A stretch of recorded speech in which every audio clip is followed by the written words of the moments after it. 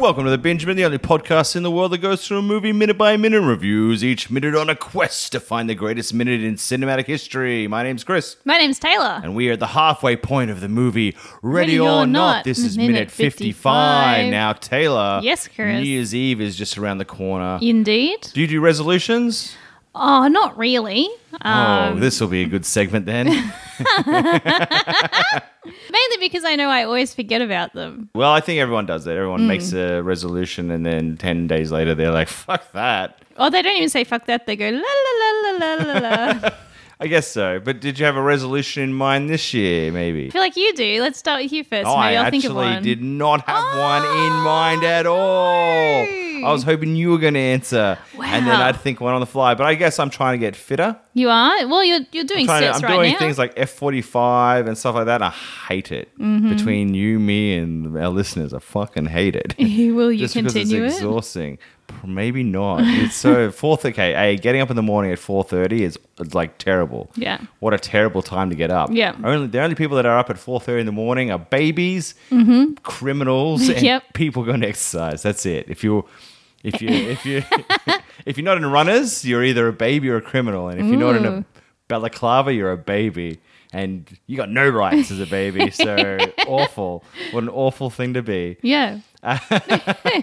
So getting up at 4:30 sucks. And then I don't know how much you get out of it because I feel like you change stations a lot. Yeah. So it's go, go, go, go, go. But you get to the point after about 10, 15, 20 minutes or so where you're just so physically exhausted. When you get to the next station, you kind of can't go as hard as you'd like to. Yeah. You sort of just roll around on the floor. You're so freaking exhausted. You know what I mean? Yeah. Like it takes it out of you so quickly. Like it's insane. Like I've done this. I've done maybe eight things, and I think out of the 8 of them, 4 times I've wanted to vomit. That's not nice.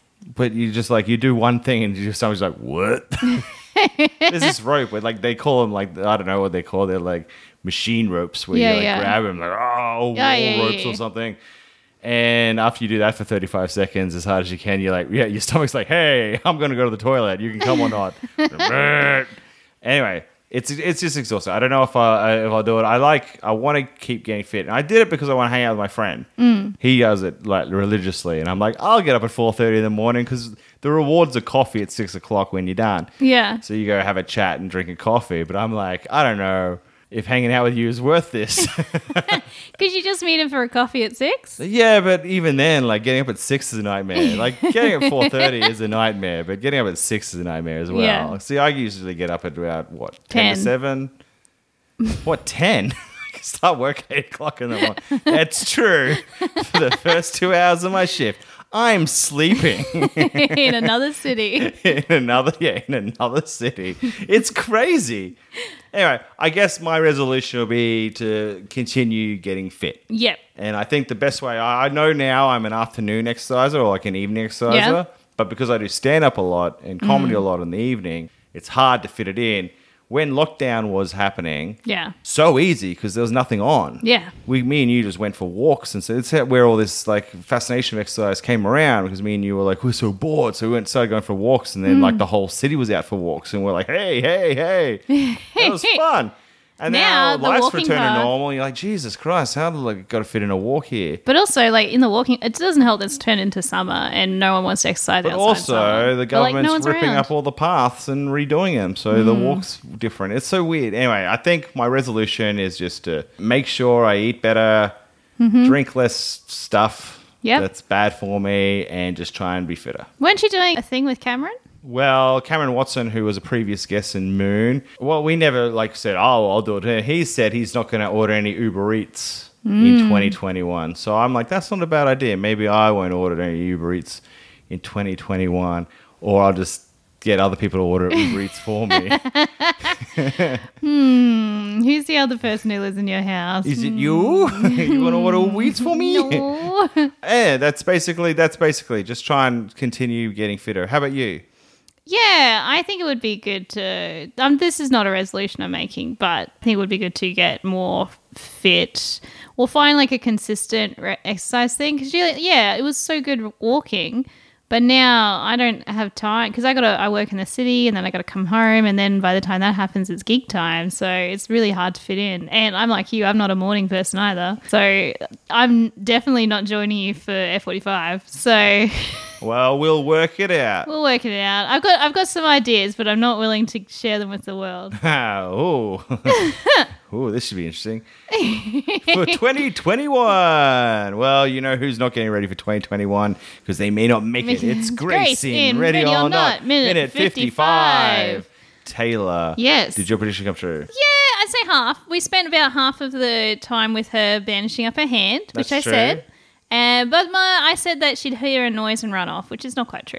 No, she did run off. Yeah. She did leave the barn. She left the barn. Now, mine was a bit off key. Like, if you're wrong, mine was really wrong. I said she would amass a goat army. Oh, well, because her shriek was the satanistic call to arms that the goats have been looking for. Because, goats are symbolic of devil. Yeah. So I just assumed that because there was 7 or 8 goats in the barn. Yeah, there were heaps of goats. 7 or 8, little army of Satans. And her shriek would be the call they wanted to hear, and they'd be like, what's your bidding? But that didn't happen. Not one goat. That did not happen. Not one goat appeared. You know what? I am surprised that a goat didn't walk over. And just lick her at least. Or yeah. Like lick her near or look at her and go, "Brr, what's up?" If you walk into a field and there's all these animals and you do something weird, the animals come over. Oh, they sense your presence immediately. Yeah, they're like, what's this? What Grace did is she basically continued ripping her sleeve off her wedding dress, and she bandaged her hand, which is exactly what you said would happen. Nailed it. And then she looked at Georgie, who was lying unconscious in a little stall next to her. You could just see his feet. And she went, fuck you, Georgie. Yeah, you little fucker. What do you think about that? I was surprised she didn't go over and get a brick and just brick his head in. Wow, Taylor Edwards. For me, I was still like, you can't talk to kids like that. Really? Yeah. He shot her in the hand. He doesn't know any better. He was raised by evil people. Oh my gosh. You can't. The son can't be charged for the crimes of the parents. But he did the crime. But his parents were doing the crime too. He just thought he was good. You know what I mean? I mean, I can see a logic, but she can still shout "you fucker" at a child who's mutilated her. That's a naughty. She should be no way. What I would have said if I was Grace, I would have been like, one day, Georgie, me and you, I'm going to change your mind and you'll do things for the good. I would, if that happened, I would take the laptop and throw it out the window. I'd be like, dude. Well, I know what you'd say. You'd say nothing. You'd grab a brick and you'd brick his head in. You'd be like, time for a brick in, Georgie.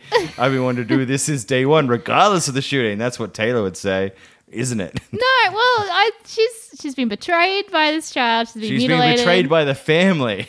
Of which this child is part. The kid gets the bricking. Oh, I'm bricking everyone. You're bricking everyone? I'm bricking everyone. That's your weapon of choice, a brick. Wow. That would be a different movie. It'd be Rambo, more like it. That'd be Rambo First Blood, where you dress up and hide in the walls of the house with wallpaper and stuff, and then they walk around and you brick. Imagine if this is an entirely different movie and Alex was marrying Rambo and then they tried to pull this trick on him and then it just went into Rambo First Blood. That would be so good. That would be really funny. And the funny thing is, I wrote First Blood on my book for minute 55. Really? I don't know why. I was going to talk about Steven Seagal, but he's not even in First Blood. No, he's not. Sylvester Stallone, that's right. So I don't know why I wrote First Blood, but I wrote it. Oh, because I was going to talk about Under Siege. Ah. Because of the similar thing. Because imagine if Alex married Steven Seagal. So Alex was gay and married Steven Seagal, and then they're like, we're going to fight you to death. And Steven was like, excellent. And they're like, what? And Alex is like, man, I'm just going to step back. And yeah, because you got this? Okay. Steven Seagal's such a efficient killer. So imagine that. That'd be an epic movie where the horror is actually the family running away. I don't like Steven Seagal's fighting style though. What? Bash everyone into I don't a understand. little pudding? Well, I was watching not First Blood, Under Siege with you, and he does a lot of weird hand waves. I believe he trained in kung fu for many years in China, and then he went to America, and he opened up his own dojos and started doing that sort of stuff. And then some producers were like, "Hey, we need some action movies. Would you like to do some?" And he's like, oh, right. But he's like, but I want to like put Chinese culture in every one of my movies. So that's why most of the time he plays New York detectives, but he wears like full the suit, whatever, the traditional China things. There's all his detectives like, you dress whack. And he's like, come here and say it. And then he waves arms and like flips them through the But I've seen Kung Fu movies, and I swear that what Steven Seagal does is very different to what everyone else does. And I don't know if it's just because Steven Seagal is the most efficient action movie fight you'll ever see. Like his boss fights, the bad boss gets like 1 or 2 punches in. That's it. And then Steven Seagal will destroy. It's like a minute and a half. It's done.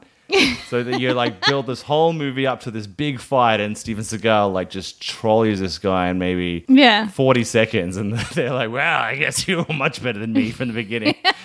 And he's like, "Yeah, I am." And in every one of his movies, he has a ponytail, and he smokes incense. Like there's incense all the way around him. He's brought this Chinese culture all the way over, and like he's like, "This is Detective whatever Johnson," and he'll be like, "Hi," like meditating and stuff. And everyone thinks they can bash him, and then they try and fight him, and he like kicks them through like a window. He's the best. Anyway, wouldn't it be great if Alex married Steven Seagal? That's all I was saying. Yeah. And then he spent the movie killing all the family. Or Sylvester Stallone in Rambo. Sure. That's why I wrote First Blood. Or he marries what's the guy? Liam Neeson? No, our favorite Kung Fu actor. Our favorite. Oh, Ip Man. Ip Man. They're like the Damas family, and he's a Ip Man. Yeah, and then he just wails on them. And he wails on them. He's so good. He's so good. You should go check out the Ip Man series. Donnie Yang. Great guy. Anyway, we digress. Grace runs out of the bar. Oh yeah, she runs. She says, "Fuck you, Georgie, you little shit." And in Taylor's world, she bricks him in the head. And then in my world, she's like, "We'll change your path, young man." And then a goat attacks you for that out of sync dialogue.